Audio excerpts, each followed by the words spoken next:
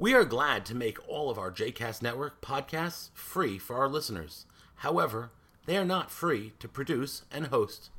Please consider making a donation to JCast Network to help support our work by visiting jcastnetwork.org/donate. Thanks for your support.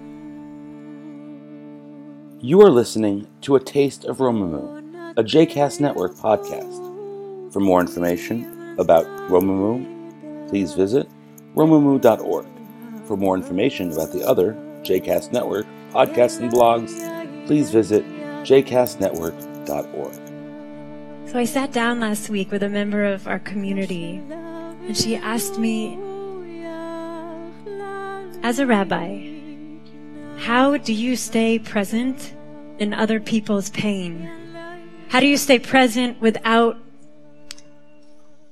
absorbing the pain and taking it home with you, without absorbing the pain and becoming fatigued, without experiencing compassion fatigue? So we had a great conversation, but that's for another time. The reason she was asking this question is because she had begun to volunteer as a translator with an organization that is supporting asylum seekers in New York City, asylum seekers from all over the world. And she's sitting with folks who are coming from often extremely dangerous, sometimes horrific experiences in their home countries, and they are running here. And she is often the first person that is speaking their language. So she's working with a team of lawyers and social workers, chaplains, but most of them don't speak their language. And she is someone who speaks a few different languages and is able to sit down and communicate. And her experience is one of obviously of deep compassion. And when she's sitting down with someone, there's an intimacy. Again, it's the first time of not having anyone understand you for a long period of time and coming to this country and sitting down with someone who speaks your language. And so there's a pastoral aspect to what she's doing. But there's also another aspect that is unbelievably hard and very different than what I get to do as a rabbi. Because she knows that for someone to be considered for asylum here, even remotely considered, I'm really sorry about the sound. For someone to be considered, they are going to have to speak of and prove the most horrendous experiences and the danger that they are running from. And so this member of our community has to push people to talk about the unspeakable. And she was telling me that just last week there was somebody who was so closed and didn't want to talk at all. And she sat with him, and on the one hand she wanted to just be with him and sit with him. But on the other she had this tremendous anxiety. If he does not speak, he is going to be sent immediately home. And so she pushed him. And she pushed him, and he spoke of his wife, who was 8 months pregnant when the police came to their home, and he wasn't there. And she lost the baby. And he broke down. And she's still there, and he's here in New York City. And she realized that she'd pushed him too far. How do you balance?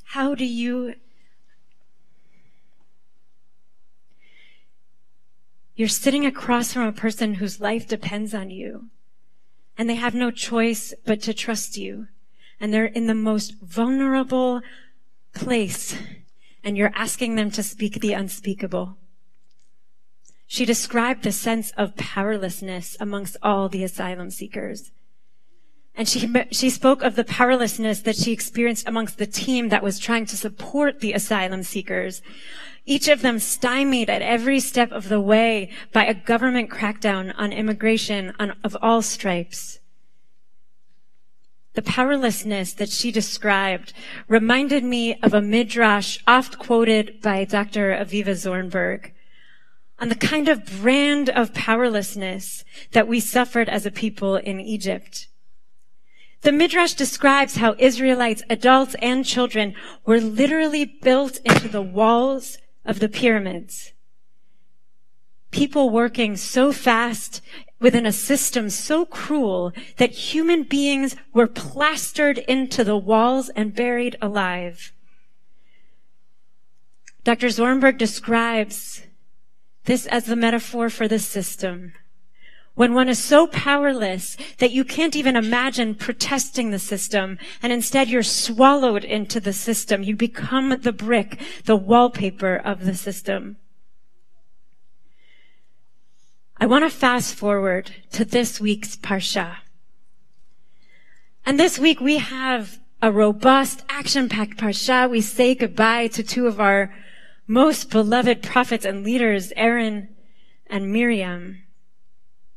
But I want to laser in on one moment in the Parsha, on one teaching. You see, this week begins our countdown. We're in the home stretch towards the promised land. This 40 years of wandering, it's about to come to a close. The wilderness generation is dying out, and the younger generation is growing into its own. But to get to the promised land, standing between us and the promised land, are whole entire countries. And we need to cross through at least one of these countries to reach our future home, to leave this chaos behind of these 40 years of wandering and to get home. So what do? We knock. We knock on doors kindly. And then we beg, and then we promise, we're just going to pass through. You're not going to notice that we've even been there. The roads that we walk on will be just as pruned and beautiful as before we were on them. But door after door, country after country, were turned away. We, the Ivrim, whose very name means the ones who cross over, the boundary traversers, we are shut out. The doors are slammed in our faces. And so we become the wandering Jews. And all we hear is no. We begin this process. We begin with the first knock on the very first door with our cousins, the descendants of Esav, Edom, the Edomites from the land of red. And we say, please, let us just pass through. We won't turn to the right. We won't turn to the left. We're just going to go straight to the other side.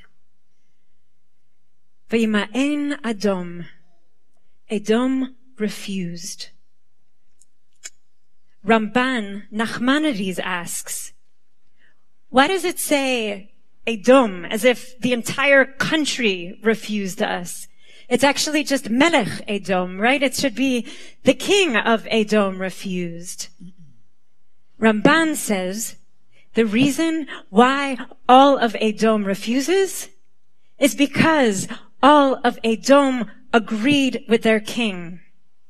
All of the citizens said, yeah, seal our gates. The people bought it. They were with their leader. Or you know what? Maybe they weren't. Maybe some of these Edomites were appalled by the xenophobia and the racism and thought to themselves, no, this is terrible. But they were simply silent because maybe they had incredibly busy lives. Or maybe they were overwhelmed and had no idea how to help or what to do. Maybe the Edomites were good people. Maybe they had noble intentions, but it doesn't matter. The Edomites left not one dissenting voice on record. And so all we're left with is silence. And their silence is codified by Ramban as their assent to seal their borders. The 20th century German-American rabbi Joachim Prinz famously said in the March on Washington, When I was the rabbi of the Jewish community in Berlin under the Hitler regime, I learned many things.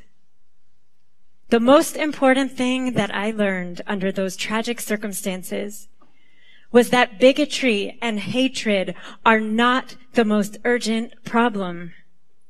The most urgent, the most disgraceful, the most shameful, and the most tragic problem is silence. So it's time for us to speak out, to let her rip, as my mother would say. And I think we need to hear ourselves say it out loud. So if you will call after me, and this is not normal for me, so it might not be normal for you, but I invite you to try it, to say after me, I will not be silent. I will not be silent. I will not be silent. I will not be silent. We will not be silent. We will not be silent. Not here. Not here. Not now. Not now. Not in our name. Not in our name. Amen. For those of us who are new to using our voices this way, there are also guides. Friends and colleagues at Hias, at Trua, at Bend the Ark, at Pico, they have pointed us to concrete action steps and how to support organizations that are working on the ground. Many of us have received emails from different networks and listservs. Open them. I don't know if one thing that was tremendous was a group of friends who started, there was one on Facebook, but for those of us who are a lot on Facebook, they opened a charge to the Jewish community. They chose 4 different organizations. They put a form online. They said, donate more than you feel you can. Go beyond what you feel is your means. And they raised with an initial goal of something like $11,000. I think they're at $86,000 right now within a small Jewish community. So I want to encourage you, go online, read, take a step, use your voice in a way that feels beyond what you've done before, what feels comfortable. Join with Bend the Ark, who has put out a call that says we are in a state of moral emergency. This is an emergency. Some of us showed up at midnight on Thursday at LaGuardia to greet immigrant children shuttled to New York for detention. When we learned this week that we had detention centers for children in New York City, in our city. So many people showed up at LaGuardia at midnight to say to these children being shuttled here, you are not alone. And we are standing here and we're going to make sure the world is watching what is happening right now. Last night, many of us stood in the shadow of ICE headquarters in New York City with hundreds of Jews across denominations and political leanings. We prayed, we called BS, we sang with the most horrible sound system, and we pledged our next steps. So next steps. There's a rally next Saturday. It is Shabbat, June 30th, after services. We will walk together. There is a mission to San Diego next week on July 2nd for clergy and for lay leaders to head en masse and to be there at the border, July 2nd. If you go onto Trua's website, you can learn more about it after Shabbat. Because we in the Jewish community will not be like the silent Edomites. We will not Edom like Edom. Edomites who were silenced into agreement or complacency by a morally bankrupt, red-faced king. And Edom means red, after all. We will not default to silence. I heard from a teacher, Rabbi Shai Held, this week, from his teacher and friend, Richard Primus, a law professor at the University of Michigan. And he wrote, Ever wonder what you would do if your government was praising brutal dictators and ripping children away from parents who are among the most powerless and vulnerable people in the country? You're doing it now. We're doing it now. So we will not be silent. We will not be silent. We will not be silent. We will not be silent. Not now. Not now. Not here. Not here. Not in our name. Not in our name. Please rise.